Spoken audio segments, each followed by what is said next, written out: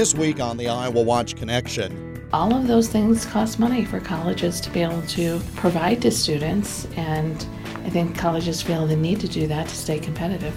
The cost of college keeps going up. I wish that I had been more adamant about getting a job freshman and sophomore year. The education is worthwhile, but the amount of debt can be crippling. While I still got a lot of aid, I still did not have enough money personally to pay for it, and neither did my parents. An update on the increasing cost of college, our topic this week. The Iowa Watch Connection is presented by the Iowa Center for Public Affairs Journalism, online at iowawatch.org. Here is Jeff Stein. Each year, Iowa Watch partners with various college and university student journalists across the state on a major reporting project covering a single topic in depth. This year, student journalists from Iowa State University, the University of Iowa, Cornell College, Grinnell College, Buena Vista University, Mount Mercy University, Coe College, and St. Ambrose University collaborated on the project. The topic is one we have discussed before on this program: the high cost of a college education and the resultant student and family debt load. But it bears our continued interest because not only is the problem not getting any better, on many fronts it's getting worse. A series of stories on the topic can be found at iowawatch.org under the heading Payback Time: The Growing Cost of College Debt. The executive director and editor of Iowa Watch, Lyle Muller, has our report. Summer in Iowa City, a college town. Most of the students who were here during the school year are gone at this time. Maintenance workers take advantage of the break, working on utilities. A nearby empty CAM bus goes by.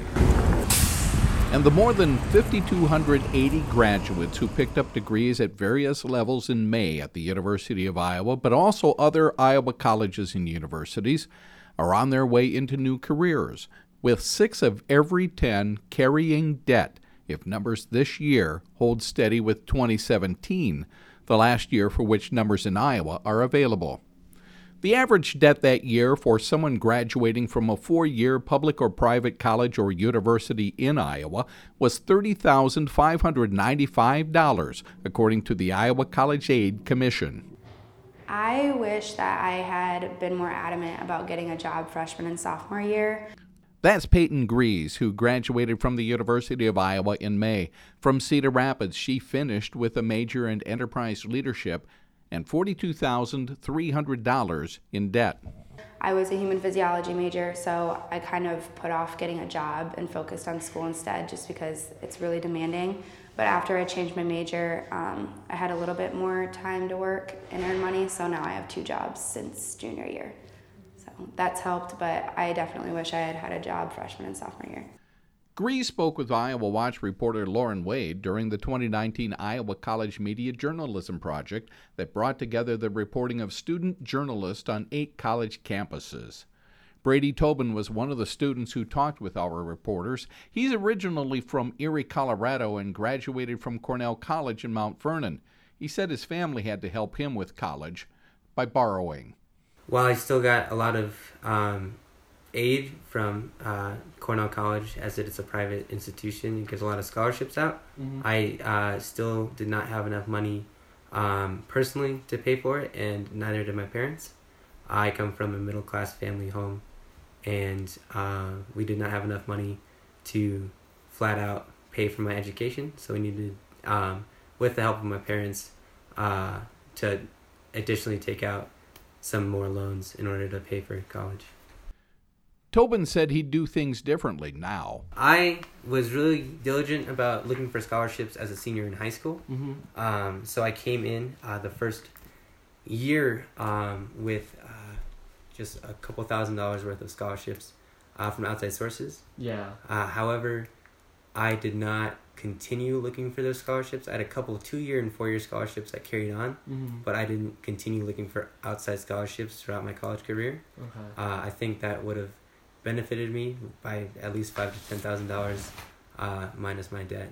Tuition plays a role in student borrowing. It will be $43,550 at Cornell in the 2019-20 school year, but room and board and other fees will bring that total to $53,736, Cornell states on its website. Pamela Perry, who is the Director of Financial Planning and Assistance at Cornell, said the tuition helps pay for amenities that students want at colleges, including small ones like Cornell, which has about 1,000 students.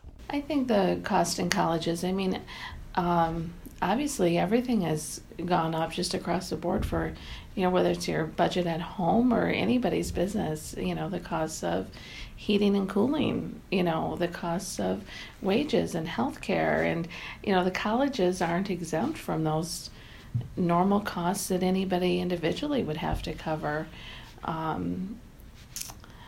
And I think students are expect more from college as far as amenities. When I was in college, we had one phone at the end of the hallway, that we all shared. And now with colleges and universities, in order to stay competitive, needing to provide, high-speed internet and update their infrastructures to be able to handle with the T1s or whatever. I'm not a technical person.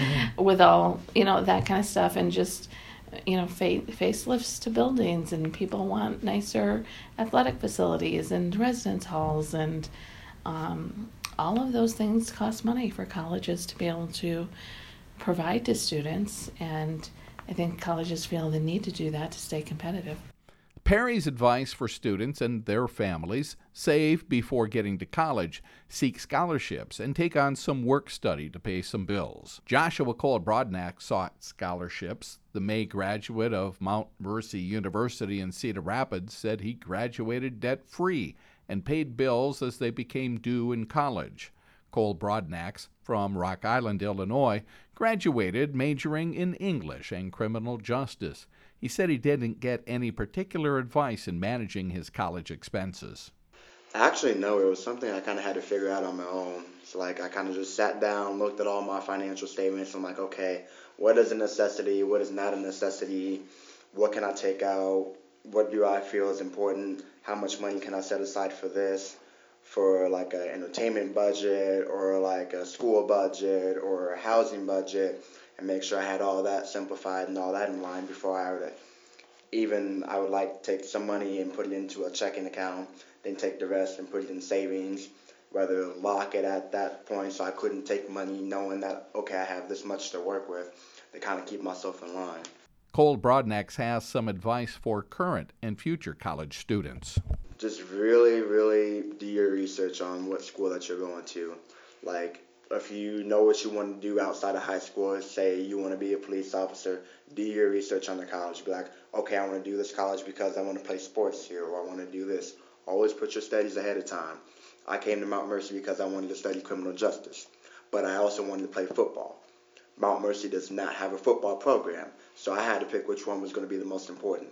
And criminal justice, especially at this institution, has one of the best programs in the country. And so this is really why I wanted to do criminal justice. So I had to give up football, but in the long run, it's going to pay off. In addition to all of the college student journalists who worked on this project, we want to thank the following for providing audio for this particular report: Lauren Wade from the University of Iowa, Matthew McDermott provided audio from Cornell College, and Logan Schroeder provided the audio from Mount Mercy University. I'm Lyle Muller for the Iowa Watch Connection. One of the reporters on the team of college students who prepared this series of reports entitled Payback Time is Kay Rambo. During the spring 2019 semester, Kay was a student at Iowa State University and an intern with Iowa Watch. Talk to me, first of all, about what you found to be some of the unique challenges in undertaking your portion of this reporting project, perhaps as opposed to other reporting you've done in the past. I think largely what I found to be pretty unique as far as challenges are concerned from a reporting standpoint was, of course, the focus of the story is on student debt. And I think most people, the assumption would be that debt is largely from tuition, And it seemed a lot of the time students had reached that debt not only just because of tuition, but also for books and living expenses, which obviously students need while they're in school. It's one thing for the tuition to go up, but is it these ancillary costs, necessary but ancillary? Is that why, to some degree, we're getting such an exponentially greater debt burden than we might have had 2 generations ago? I think that's an entirely reasonable conclusion to draw because obviously the cost of living has gone up quite a bit. A lot of these students, it's their first time being on their own. It's their first time seeing what a bill looks like, and it's their first time paying their rent. And although a lot of that money may have come from student loans or possibly even their families, it was difficult for them to be able to fully understand how to divide all of the different expenses that they're currently facing. One of the things I like to ask people in your position, after undertaking not only an extended journalistic reporting project, but one with so many components from all of these different campuses, what have you learned that you think will help you as a journalist do your job better the next time you engage in some sort of an extended in-depth reporting effort, be it just you or with partners like this project? What is it that you've learned that you can take away to be an even better storyteller and even better reporter?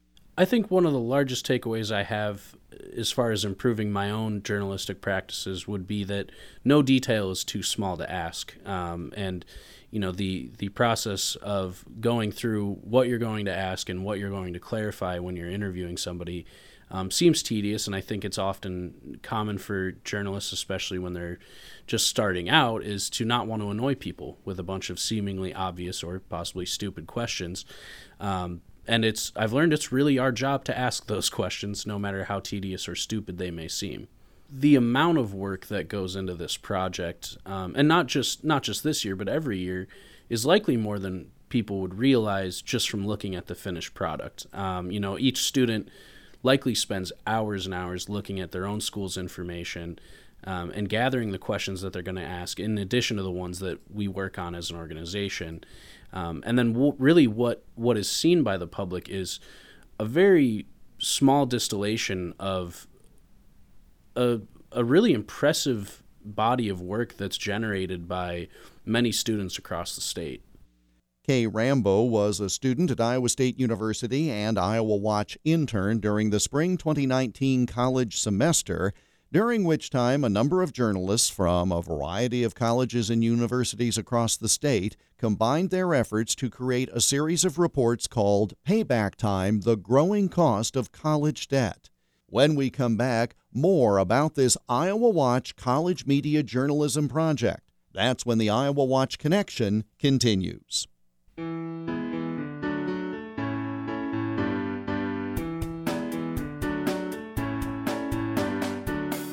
Support for the IowaWatch Connection comes from the Iowa Insurance Division's Iowa Fraud Fighters program.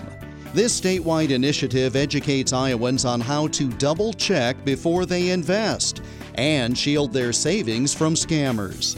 Thousands of Iowans have attended fraud fighter forums across the state to learn about new scams circulating in their area and how to stay a step ahead of fraudsters.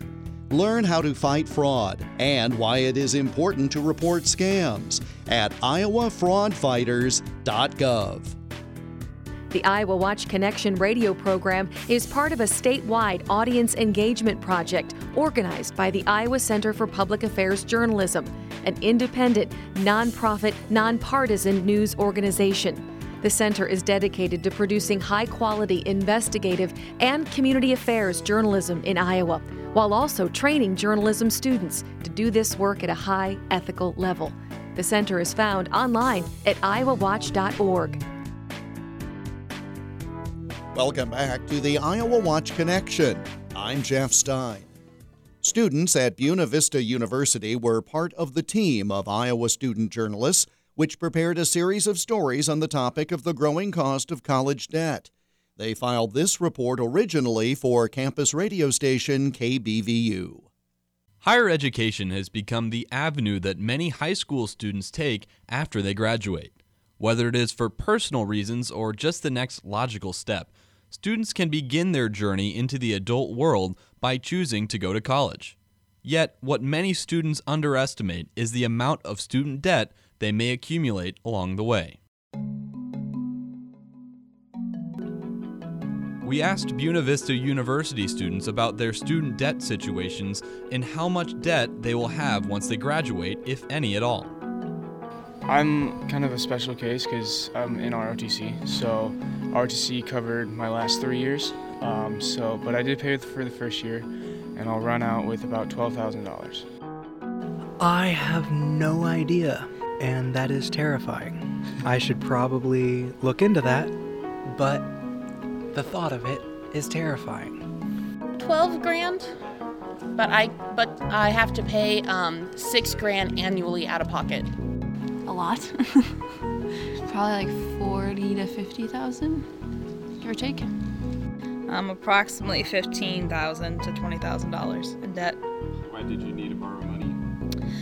Because college is expensive and I no longer had scholarships that could cover the amount. So I had to take out debt or take out loans because my family couldn't cover it. $45,000, which is actually pretty nice because it's just basically paying 1 year here at BV. These are only a small portion of situations that Iowa College students face every year. Some will walk out with no student debt. Some will have insurmountable amounts of debt that will be difficult to tackle. Tatum Holdley, a sophomore at Buena Vista, left school for a year, then returned this past fall semester, meaning she had to start paying back her student debt. She didn't leave because of financial issues, but her situation brings an interesting perspective to our story. Tatum talked to us about her experience paying back her loans and what some of her colleagues don't quite understand about student debt. This semester is actually really stressful because I missed the biggest grant that Iowa gives me, just because I decided to come back so late, but it was something that I wanted to do. BV's actually been helping me with loans and stuff, trying to make sure that the cost that I have to pay out of pocket isn't as high as what a normal student would pay out of pocket. I don't think they realized the interest rate. Okay. I didn't realize it until like I was out of school for a year. Yeah, if you make payments while you are in college, you do not have an interest rate at all on it.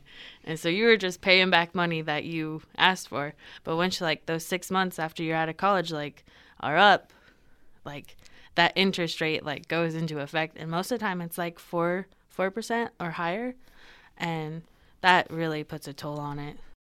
Don't put it off. Pay it off like if you're able to pay it off like right away, start making those payments.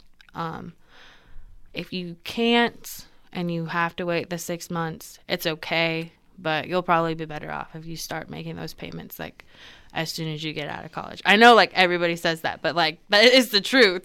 Yeah. Tatum's situation is divergent from the norm. Students graduating will be faced with the world in front of them. But what can soon-to-be students do to prepare themselves for the world of college and student debt? To find out that answer, we sat down with Nick Boone, Director of Admissions at BVU, and Kevin McIntyre, Interim President of Enrollment Management, to get the professional side of the student debt situation. So I think initially it affects them just, I think people have sticker shock, obviously, right? They have no idea necessarily what it costs to attend college. So I think that's how people start out by their college search. It's just, hey, is it something I can afford? And so that's where I think it's our job to help them understand the affordability aspect and the different options they have to pay for college. And so I think sometimes it scares students away, but I think that the other part of it is just making sure that they truly understand what it means, the student loan part, and what the value is that we can provide them. I think that's kind of how it plays into their perceptions as coming in as a new student.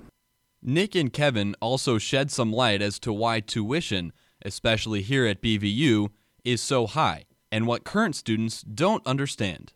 Because I spoke with a young lady about 2 weeks ago about the tuition increase and what the impact and why. And as Nick said, the biggest costs are the men and women in the classroom, the people who make sure you don't kill yourself on the snow when we have this kind of weather. But the reality is that what students pay for an education here only covers 48% of the cost of their education. The other 52% comes from other sources. So raising tuition 3% or 2% doesn't even begin to cover what it truly costs to educate a student. Even though some students don't understand the full workings of a university, neither did Kevin when he was finding a college to attend. You know, when I went to school, my first choice school I didn't go to because they were $5,000 a year, and I thought that was ridiculous. Who would ever spend that much money on college? So that gives you an idea how long ago that was. But what students really have to do is weigh all of their options. I mean, no one is forced to take a student loan. You know, if they feel like that they don't want to borrow the money and they don't want to go into debt, then there are 3,199 other options that they can look at. And, you know, two-year schools are obviously an option. The state systems are obviously an option. But what people need to weigh is the advantages they're going to get of a private education versus seemingly the extra cost, which, as Nick said, is not really an extra cost because every student who comes here gets financial aid. Nick and Kevin bring to light the reality that some students seem to miss. As Nick stated, the sticker shock can be quite a reality check for some new students, but it is a factor new students have to weigh. On top of that, tuition raises also strike some fear into students, but it is done for a reason. According to studentdebtrelief.us, the number of students attending college has dropped significantly from 16.17 million in 2012 to 14.58 million in 2017, again leading to colleges being forced to increase tuition prices.